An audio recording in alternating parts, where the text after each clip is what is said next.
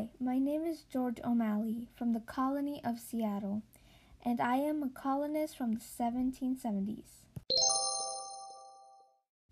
I am going to be talking about how I found out about the DOI and what my reactions was to it. One day, me and the other colonists were out and found a piece of paper. We saw that it was signed by important people. After I read it, I realized that it wasn't just a random piece of paper and that it was important. When I was reading through the DOI, I found the major beliefs. The major belief that stood out to me the most was the government gets their power from the people. This belief is important to me because I think people should have a say about what the government does. Also, while I was reading through it, I came across the different complaints against the king.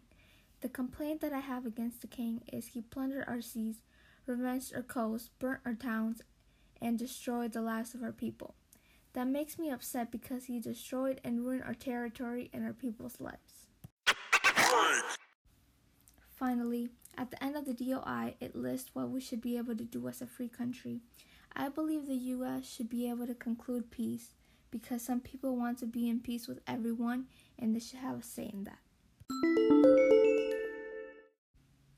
In the future, my hopes for the United States are for people to be treated equally and for everyone to be in peace. Thank you for listening to my story.